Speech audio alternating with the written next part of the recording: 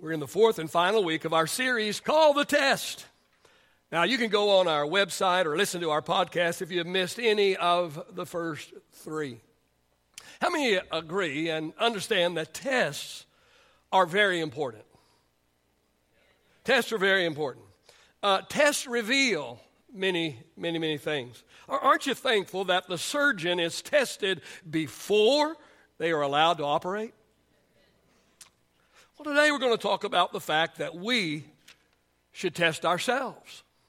See, not only are we tested by God, not only are we tested by other people, but we should test ourselves. How many of you have ever studied for a test? How did you study? Well, you studied by testing yourself, right? You studied by testing yourself. You took the test before the test. You gave some material or you gave a book to somebody and you said to them, ask me some questions from this book or ask me some questions from this material. Or you made a series of questions and you gave it to them and you asked them to test you. You took the test yourself before being tested by the teacher. Here's what I know, and that is when we test ourselves before the actual test, the outcome of the real test is usually much better. Would you agree with me this morning? Let me suggest three areas in our lives where we should test ourselves. First of all, we should test our salvation. Yeah, we should test our salvation. 2 Corinthians chapter 13 and verse number 5, Paul writes, and Paul says, examine yourselves to see. Say to see. Paul says, examine yourselves to see whether you are in the faith. Test yourselves. So let me give you two questions to ask today that will help you test your salvation. The first question that I would ask you and encourage you to ask yourself today, and that is, ask yourself the question, do I have a proper understanding of salvation? How many believe that's a good question to be asking ourselves? Do I have a proper understanding of salvation? Do I understand why I need to be saved? Do I understand how I can be saved? In the book of Genesis, it says that God made man perfect. But it goes on to say that man was seduced by Satan. And because of man's seduction by Satan, the Bible says that sin entered the world. And the Bible says that sin separated man from God. That's the bad news. The good news is the Bible also says that God sent his perfect son, Jesus, to be the bridge that would bring man back to God. How many are thankful for the bridge this morning?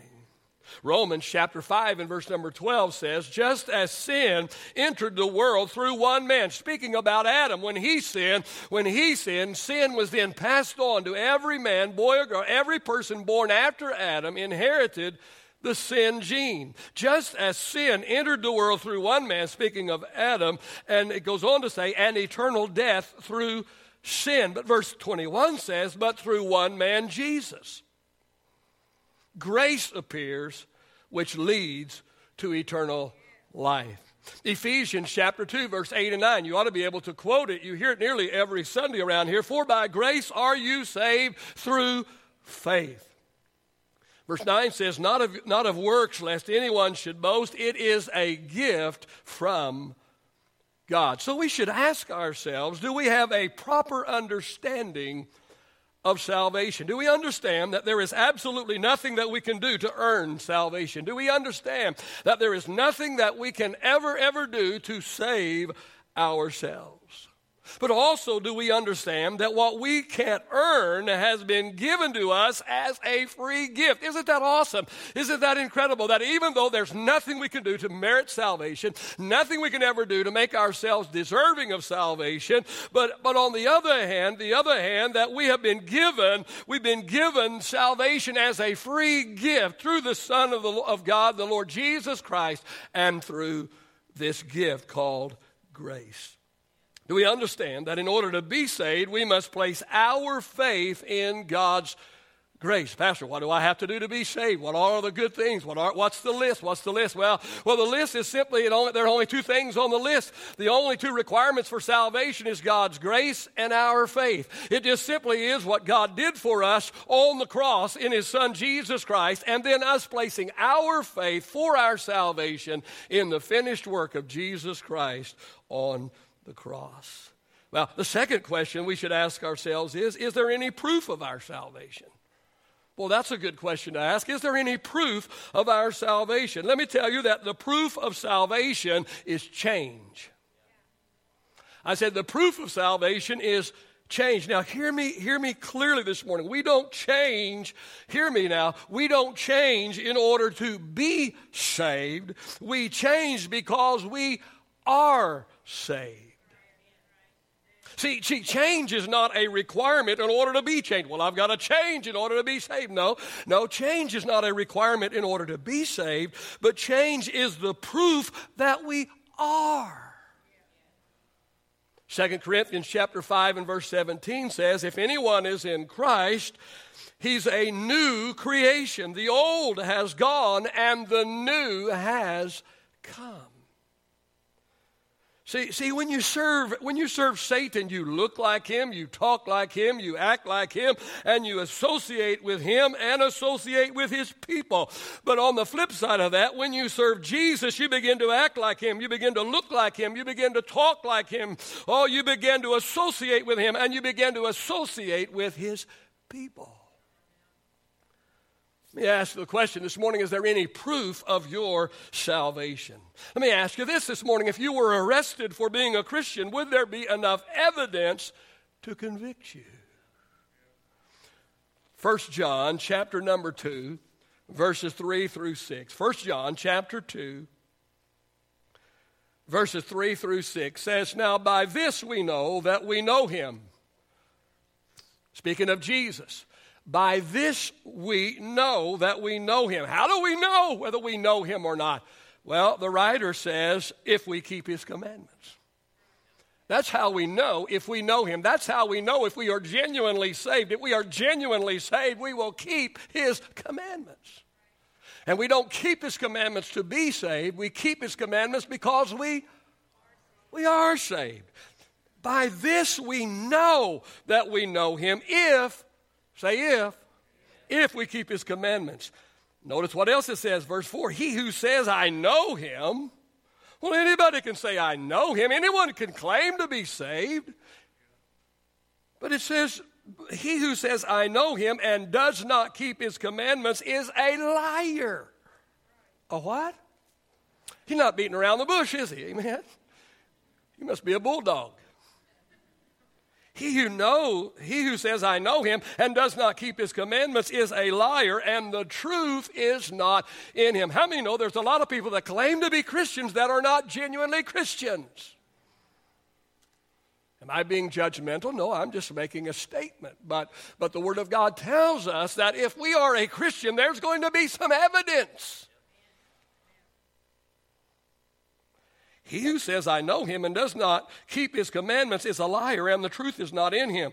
But whoever keeps his word, truly the love of God is perfected in him. By this we know that we are in him. How do we know whether we're really saved or not? How do we know whether someone is genuinely a Christian or not? By their fruit, by looking at their life and see how it measures up to the Word of God. How many still tracking with me this morning? We believe it's a good thing for us periodically to test our salvation. Not only should we test our salvation, we should also test our sanctification. We should test our sanctification. That's a word you don't hear very much in church anymore. It's about all I heard growing up as a kid, but you don't hear much about it anymore. But it is still a very vital word and a very vital question. We need to test our sanctification. Pastor, what in the world is sanctification? I ain't never heard that term. What in the world is that? Well, to be sanctified simply means to be set apart. To be set apart. See, as Christians, even though we are in this world, we should not be of this world. How many believe and how many know that there should be a drastic difference between saints and sinners? We should act different, we should think different, and we should be different. 2 Corinthians chapter 6 and verse 17 says to come out from among them and be separate, says the Lord, and do not touch what is unclean. You know, too many Christians today are all anxious about trying to be accepted and trying to blend in, when actually we have not been called to blend in. We have been called to stand out. If we truly live the Christian life, we will make sinners uncomfortable around us. I said, if we genuinely, truly live the Christian life, then we're going to make sinners uncomfortable around us. Now, hear me this morning. I'm not saying that we should condemn them. It's not our job to condemn the sinner, and we should not be looking down our sanctified, pious noses at somebody that, some sinner. No, I'm not saying that we should condemn them. Here is what I'm saying. What I'm saying is they will condemn themselves. If you truly live the Christian life, if you truly live the lifestyle of a child of God, you will make sinners uncomfortable around you. And even though you do not condemn them, they will condemn themselves as they begin to compare their unrighteousness and their ungodliness. They begin to compare that to the way we live and our sanctified, our set-apart life. How many still tracking with me this morning? Let me suggest two things about sanctification. First thing I want to talk about is the process.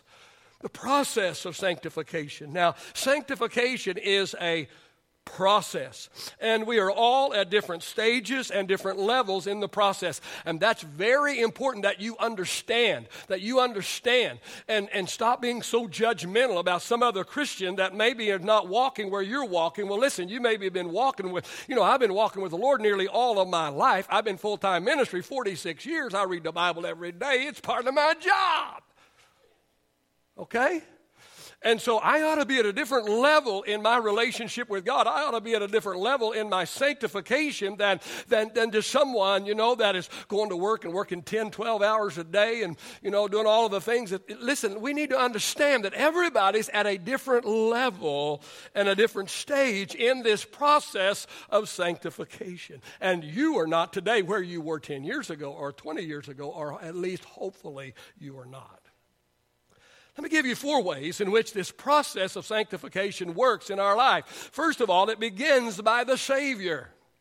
By the Savior. Jesus begins the process of sanctification at salvation.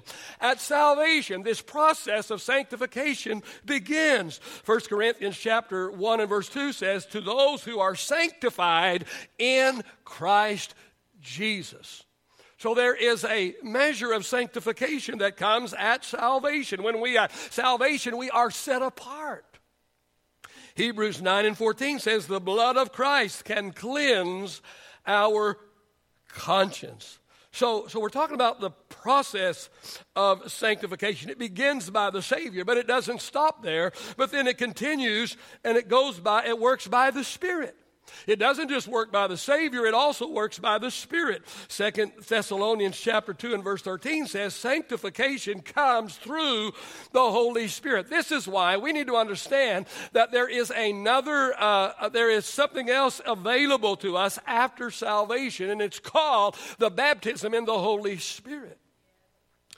Yes, we are saved through Christ, through the blood of Jesus, through receiving Him, and all the things we've already said. But after salvation, there is another step. There's something else that the Lord wants to do, and that is He wants to take us to a new dimension. He wants to take us to a new level.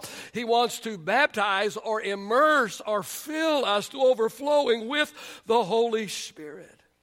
And so the Bible says that we are sanctified through the Holy Spirit. So that is why, another reason why it is so important that we be filled with the Spirit, and not only that we be filled with the Spirit, but then after we are filled with the Spirit, that we learn to walk in the Spirit. Talking about the process of sanctification. Well, sanctification comes by the Savior. It comes by the Spirit, but it also comes by the Scriptures. Sanctification comes by the Scriptures. John 17 and 17, Jesus said, sanctify them by your truth. Your word is truth.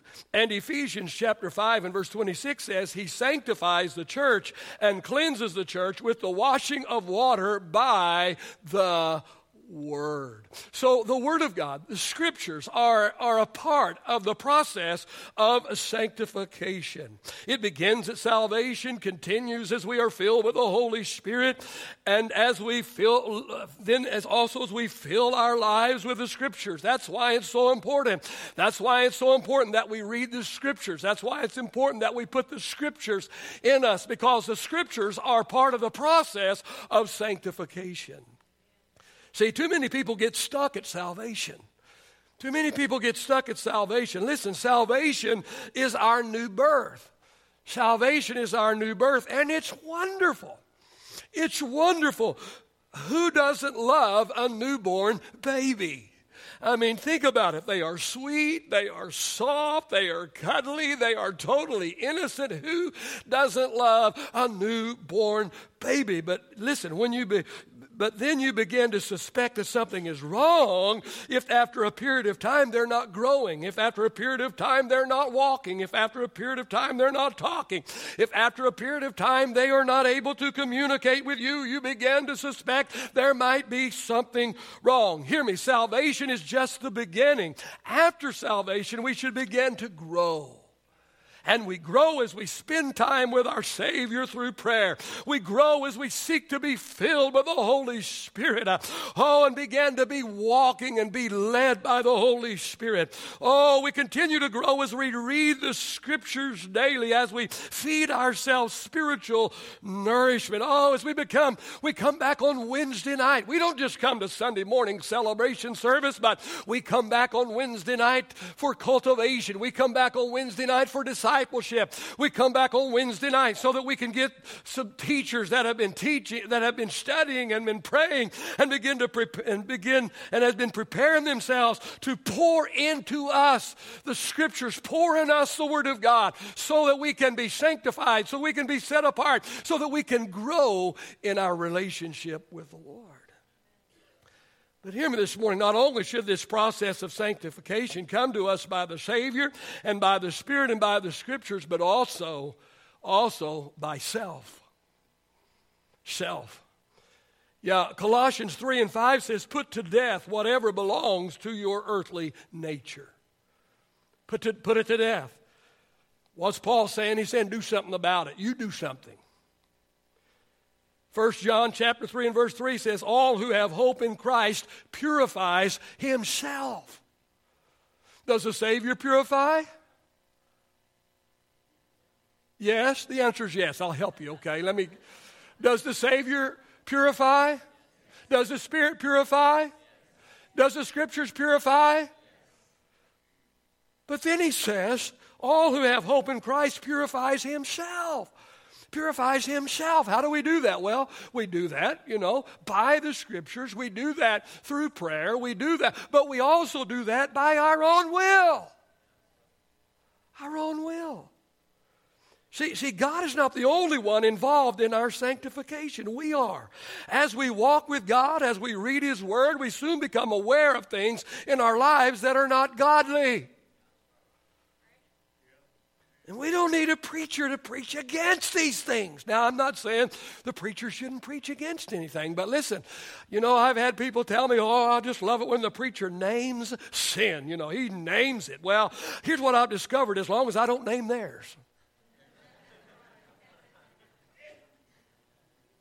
As long as I don't knock on their door, they love it. Yeah, they want me to get on the, smoking, drinking, dipping, chewing, and cussing and those kinds of things. And, man, you know what? But, man, when I start talking about gossip,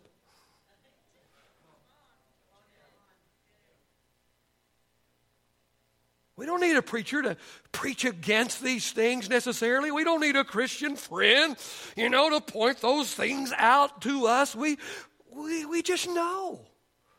We automatically know, because the Holy Spirit reveals these things to us. How many believe the Holy Spirit is big enough to reveal to us those things in our lives that we need to sanctify, those things that we need to set ourselves apart from? We are a part of the process of our own sanctification. By our own free will, we choose what to do and we choose what not to do. And I'm not going to necessarily tell you what you should do and what you shouldn't do, but do me the favor and do the same thing for me. Hello? But not only do I want to talk to you about the process of sanctification, but also I want to talk to you about the purpose. The purpose of sanctification. What is the purpose? Well, obviously the first one is to purify us. That's what it's all about, setting us apart. 1 Thessalonians 5:23 says, may God himself sanctify you through and through. May your whole spirit, soul, and body be kept blameless. Spirit, soul, and body be kept blameless at the coming of our Lord Jesus Christ. So what is the purpose of sanctification? Well, first of all, the first purpose is to purify us, But secondly, not only is sanctification, the purpose of sanctification is not only to purify us, but is also to position us. And I guarantee you've never thought about this before, and I never did either until I studied this message and came across this scripture. 2 Timothy chapter 2 and verse 21 says, those who cleanse themselves, who what? Cleanse themselves. We're a part of the process. Those who cleanse themselves will be what? Will be instruments for special purposes. Did you hear it? Those who cleanse themselves or sanctify themselves will be instruments for special purposes. Say special purposes. They will be instruments for special purposes, made holy, useful to the master, and prepared to do any good work. Notice special purposes and prepared and any good work. So evidently sanctified people qualify themselves for ministries that unsanctified people are not qualified for.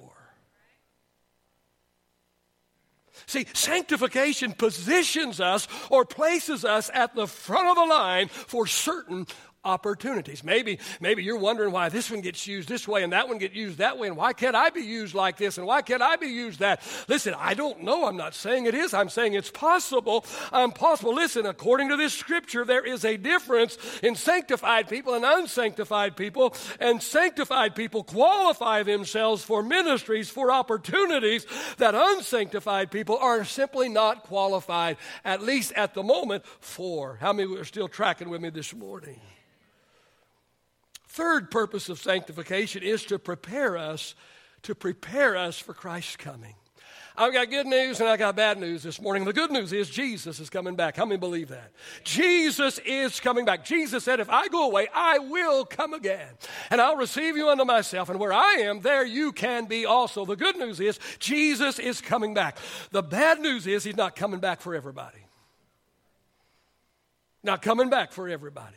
Ephesians chapter 5, verse 25 through 27 says, Christ loved the church enough to die for it. He sanctified it and he cleansed it by his word so that he might have a glorious church, not having spot or wrinkle or any such thing, but that it will be holy and without blemish. And 1 John 3 and 3 says, whoever has the hope of Christ's return purifies himself just as he is pure. Well, the purpose of sanctification is to prepare us for another world. Did you hear me?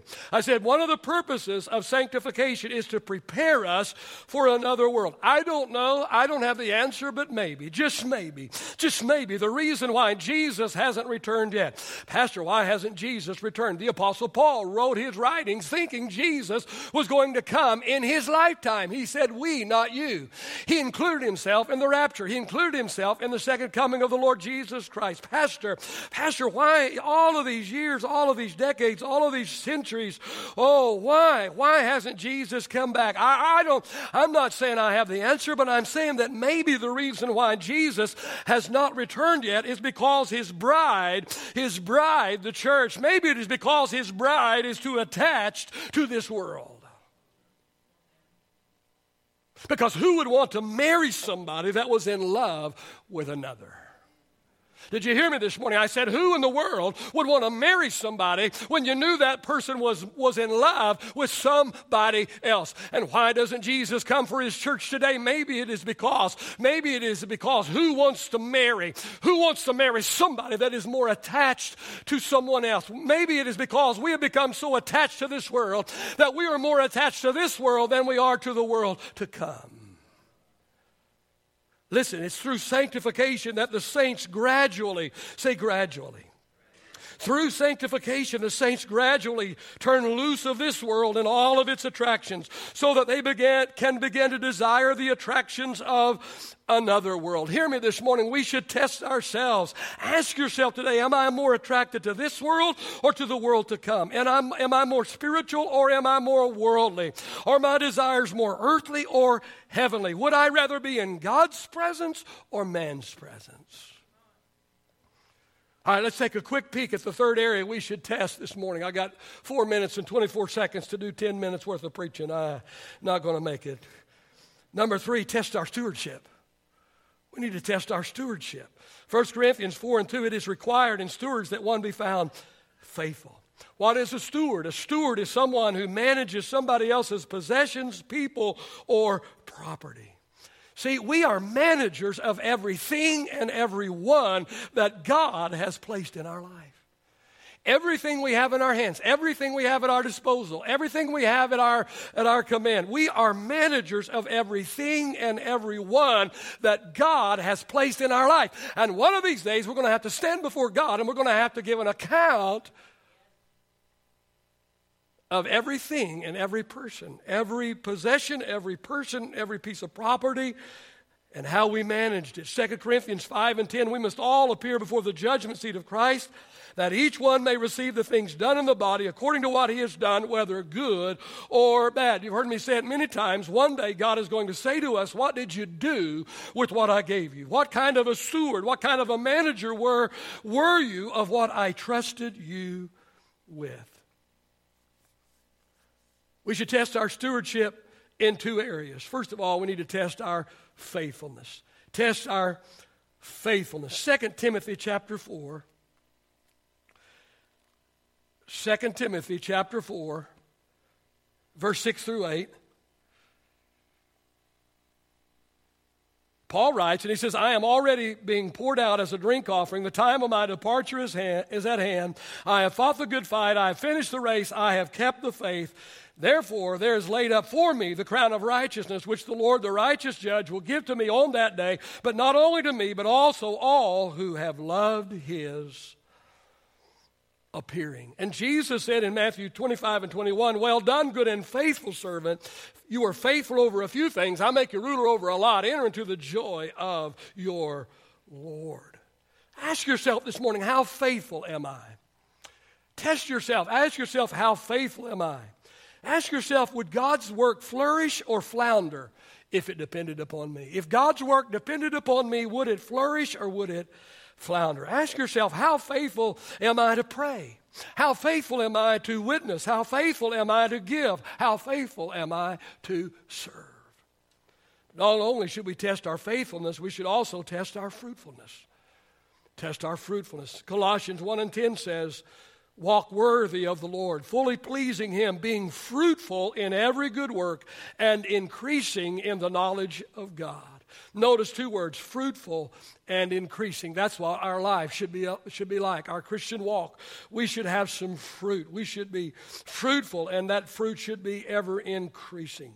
Well, we should test our fruitfulness in 2 areas. First of all, we should test the quality of it.